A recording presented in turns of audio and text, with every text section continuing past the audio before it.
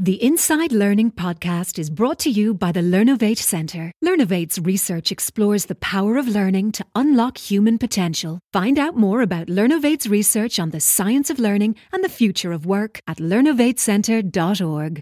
In his 2007 TED Talk, Sir Ken Robinson, well-known advisor on education in the arts, spoke about the decline in creative confidence. He shared how, when kindergarten students were asked, "Who wants to be an artist?"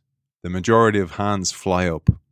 But by high school, that cheerful endorsement of the arts as a career path dwindles down to less than a quarter of the students. Welcome to Inside Learning, brought to you by the Learnovate Centre in Trinity College, Dublin. I'm your host, Aidan McCullen, and it is a great pleasure to welcome a leader who was on a mission to drive more creativity into every aspect of life. We welcome the author of The Creativity Leap, Unleash Curiosity, Improvisation and Intuition at Work. Natalie Nixon, welcome to Inside Learning. Hi, Aidan. Thank you so much for having me. It's so good to have you on the show. You pose the question in your book that perhaps creativity feels so inaccessible because it can be such an ambiguous process. It is not formulaic, you say. It is complex. And it's that lack of rote step-by-step approach that can make it really uncomfortable for people. But it doesn't have to be that way. No, not at all. I think part of it is the complexity, the innate ambiguity in any creative process, and an emphasis on the word process. Creativity really invites us. I think of it as a competency, and it's a competency that we can exercise that invites us to err on the side of process instead of being fixated on a solution. And even your initial reference to Sir Ken Robinson speaks to, I think, one of the culprits of why we don't embrace designing in time and space to be more intentionally creative. It has to do with the way a lot of us were educated. We tend to be, it's only in the more kind of privileged educational environments where teachers allow students to engage in process, ask a ton of questions, be much more exploratory, embrace experimentation. And those are all of the capabilities that help us to build our creativity competency. But yeah, creativity is by default an ambiguous process.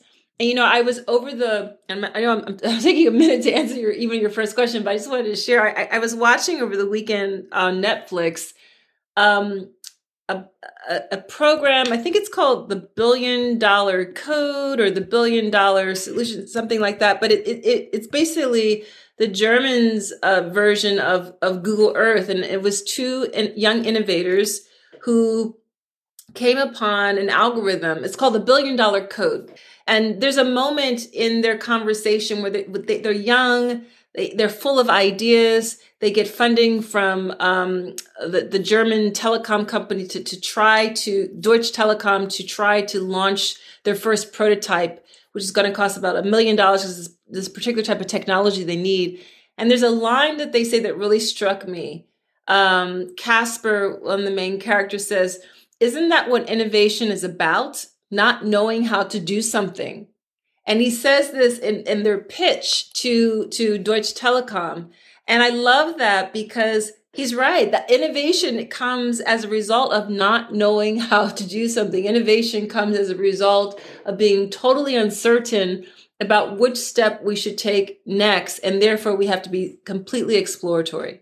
And I love this about your history. Your background is very much an innovation one. Innovation happens at the intersections, and you have multiple intersections that combine to offer what you do to the world. And you tell us in your book, in your years as a college professor and developing a strategic design MBA program, you fell in love with the design thinking process. And you used that then to navigate an ambiguous world, one that you just mentioned there.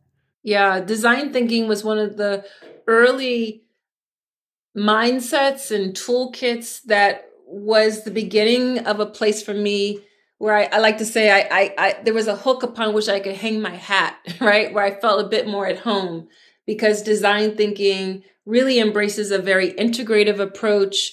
We start first with empathy and really trying to walk in the shoes of the people who we're serving, who we're building these products and services for. It really values lateral thinking, going beyond your own norms and looking at near and far adjacent sectors and understand, well, how do they approach XYZ in their world, and what can we bring over to the problem that we're grappling with? It also really values prototyping, which goes back to this idea of experimentation, rough draft, ugly mock-ups of a thing. And then it also really values story and storytelling. And because stories bring out the human elements in each of us and helps us to connect on a more humane level. So design thinking was something that I experimented with in terms of an MBA program, and was a big part of creating and launching the Strategic Design MBA program at Thomas Jefferson University. So let's jump back to a former version of Natalie, a few years, maybe a good few years before that.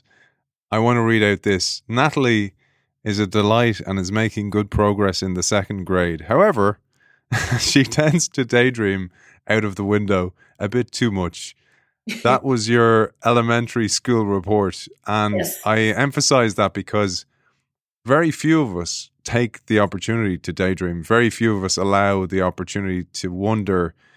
If we were to walk in and see our boss staring out the window, daydreaming or wondering, we'd probably go, oh, isn't it well for you? But this is such an important aspect in progress that we need this time to wonder, to balance out the rigor that's involved in creation. Yes, absolutely. And, I'm a big fan of taking daydream breaks. And the daydream break might last 90 seconds. If you have more time available to you during your busy workday, maybe you can afford a 5-minute daydream break or a 15-minute daydream break. But the important thing is to take the break to daydream. Be very intentional about it. I literally use the timer on my phone. So that as it was evidenced by my childhood, I want to just daydream the afternoon away. I love it. But use prompts such as clouds, just kind of floating across the sky, or an ant crawling on the sidewalk. But we need to give our brains the ability for the neural synapses in different regions of the brain to ignite and to interconnect, not just that frontal lobe.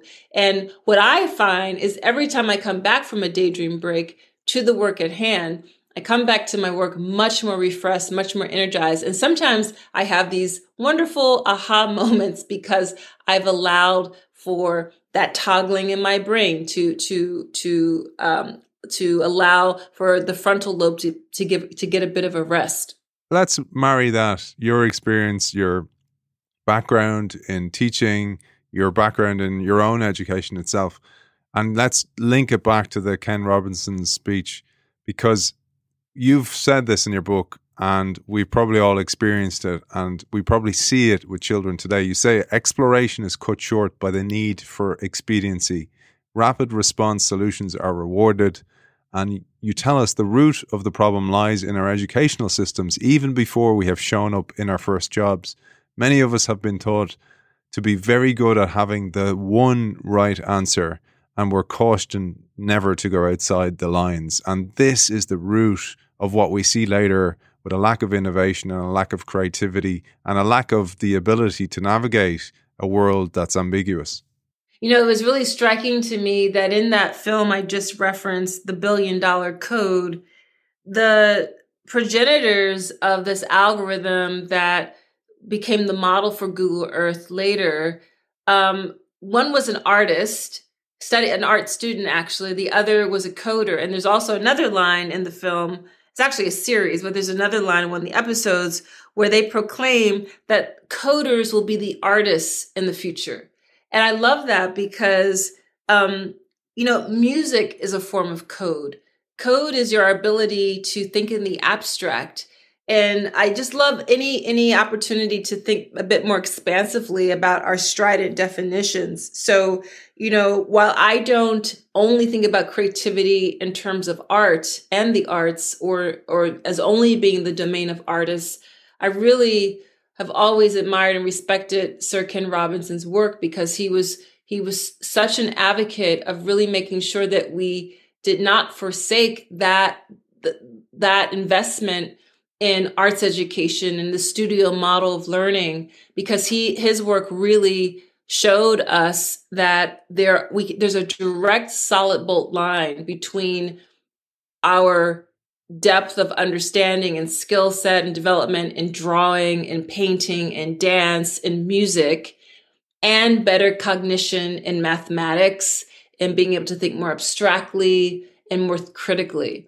And so any opportunity we have in our educational systems to think more broadly and to really be the last holdout, especially for the arts, we're only going to see huge benefits in what we consider more the hardcore subjects that we invest a lot more dollars and time. And so the sciences, for example, we're a lot more interested in big data these days, but also obviously being really strong in literature and history and those sorts of subjects as well. One of the things from reading your book and listening to you say that now comes to mind is the idea that we're almost coached to stay in our swim lane rather than explore the entire pond. And you highlight this skill called boundary spanning. And you say it's extremely important in the future of learning as well as the future of work because they're so intertwined. And you say it's the ability to bridge chasms and gaps, to have conversations across disciplines and to connect silos. Boundary spanning is also extremely important in building a community where creativity can thrive. Yes.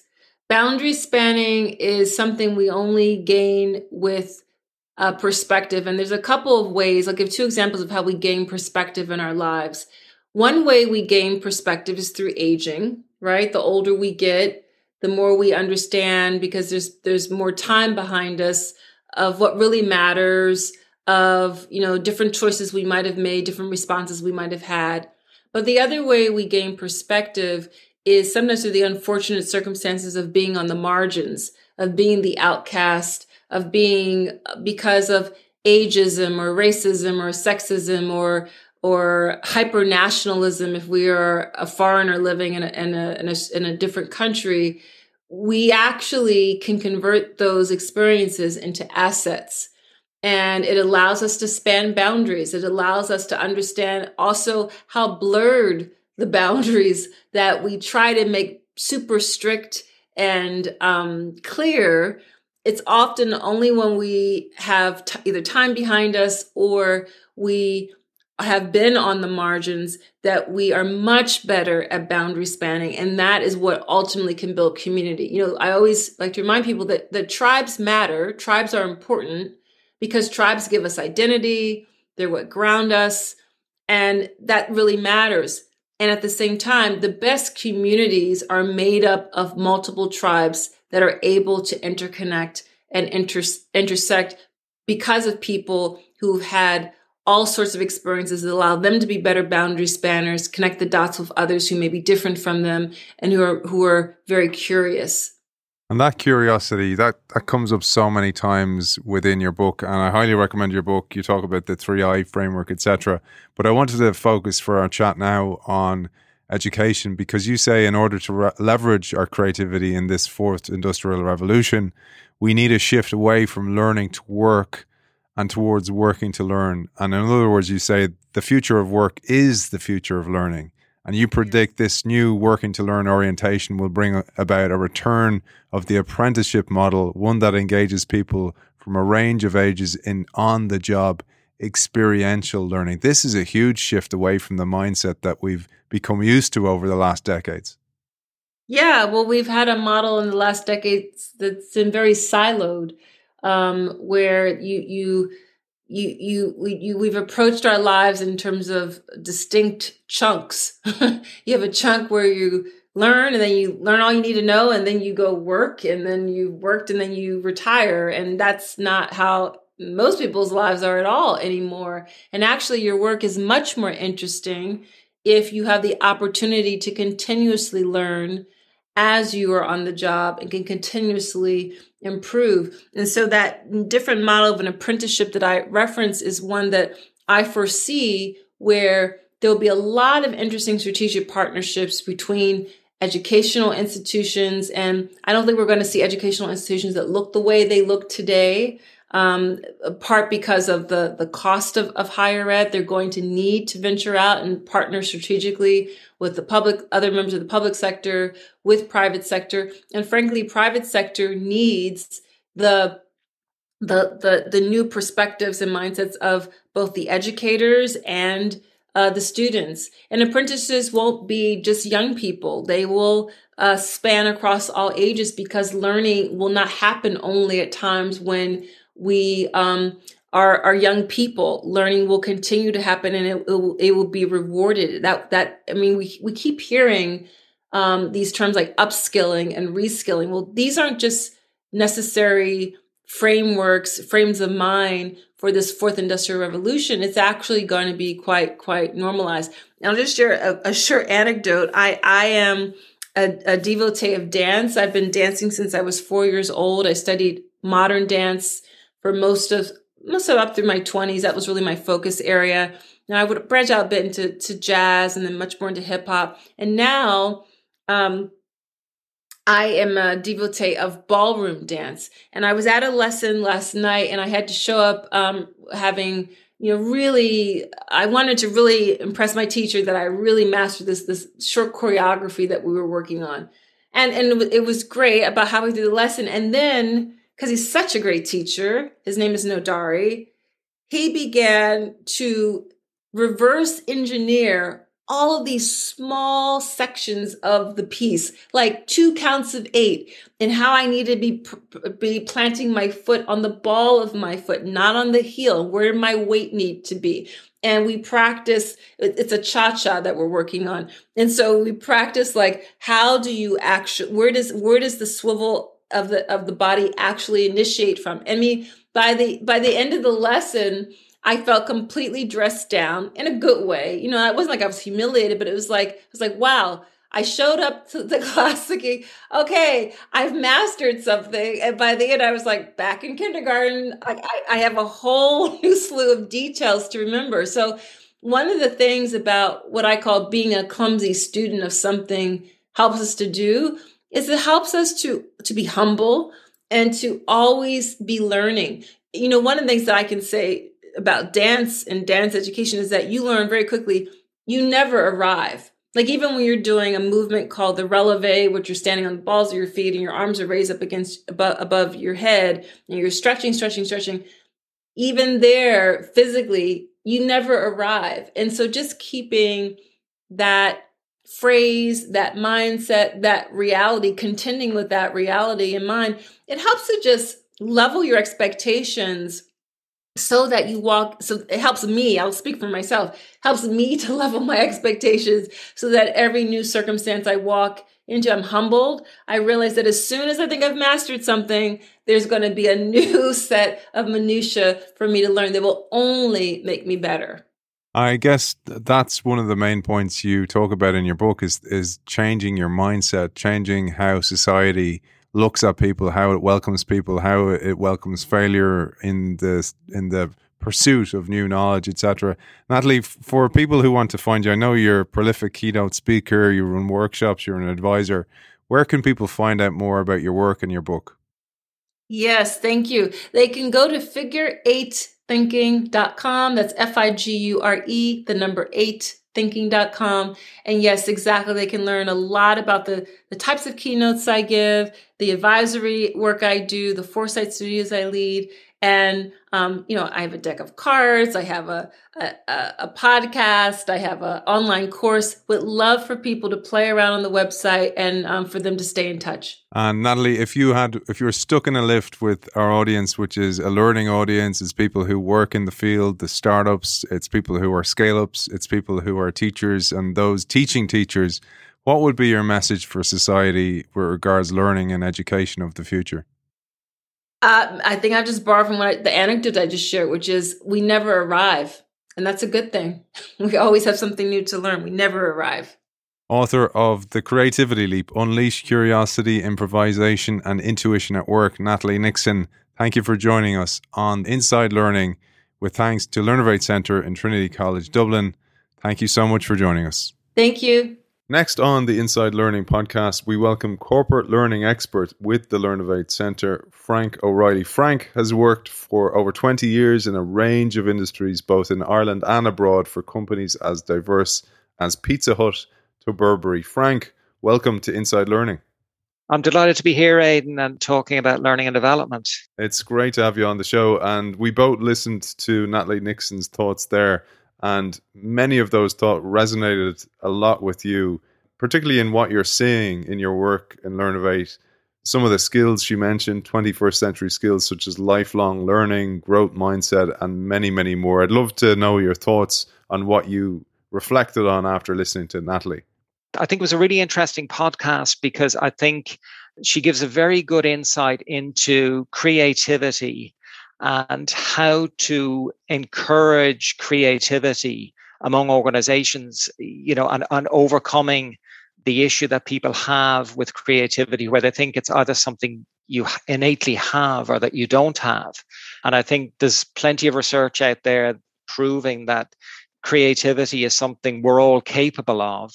And it's about having the right mindset, having the right tools, techniques, but also having somebody who can maybe facilitate that creative process within your organization. And it's something that we work with many organizations, all the time in terms of trying to help them adopt a creative, innovative approach to the kind of challenges that they're facing, particularly in relation to learning and development within their particular organization. And I think what's interesting in Natalie's approach is that she strikes a very good balance between the need for, as she describes it, wonder, where you need that kind of imaginative, out of the box thinking, where you ask those, how might we questions, looking at what seems impossible and how you could imagine it. But also she balances that with the need for what she calls rigor, what we would loosely call the kind of techniques and the tools that we use when we're working with clients to help them innovate and find creative solutions to the problems they're facing. And the kind of techniques and tools I'm talking about are things like design thinking that Natalie refers to, prototyping, where you go through an iterative process of trying to mock up. It could be a framework, it could be a technical wireframe solution for something.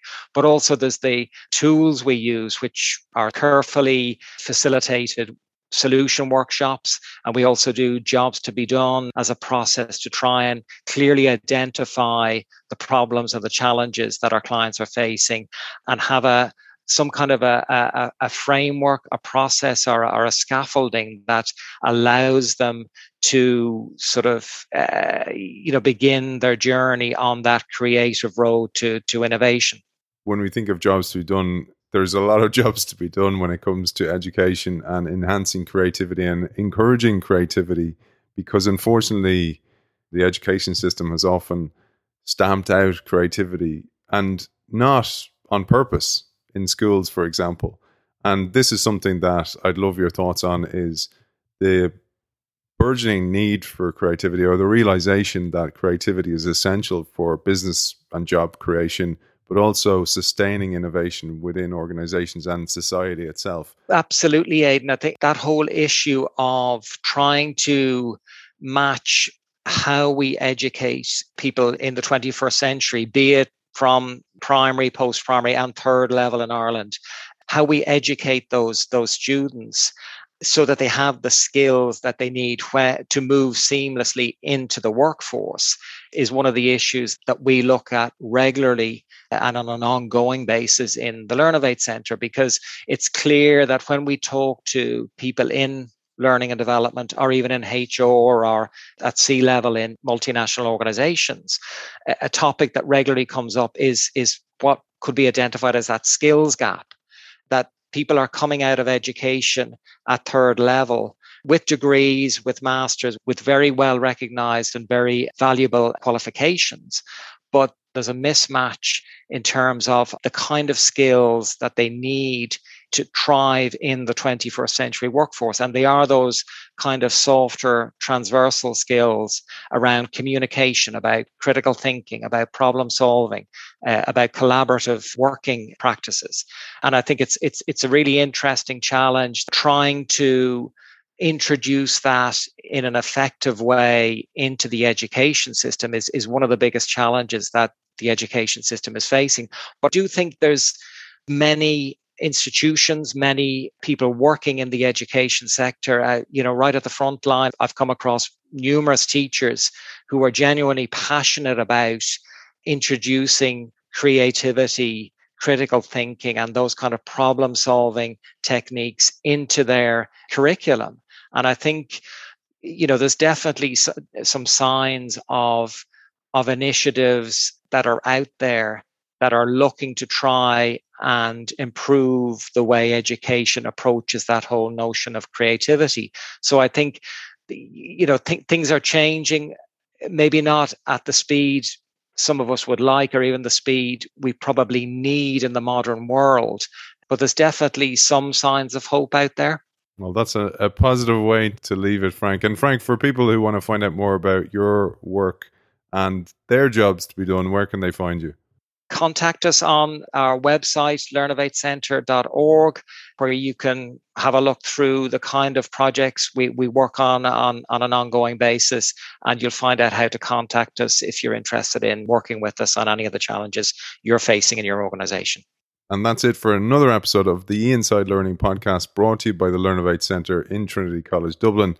Thanks to our guest from Learnovate, corporate learning expert with the Learnovate Centre, Frank O'Reilly. Thanks for joining us. Thanks, Aidan. And thanks to you too, our audience, for joining us. And until next time, take care. Inside Learning is brought to you by the Learnovate Centre in Trinity College Dublin. Learnovate is funded by Enterprise Ireland and IDA Ireland. Visit learnovatecentre.org to find out more about our research on the science of learning and the future of work.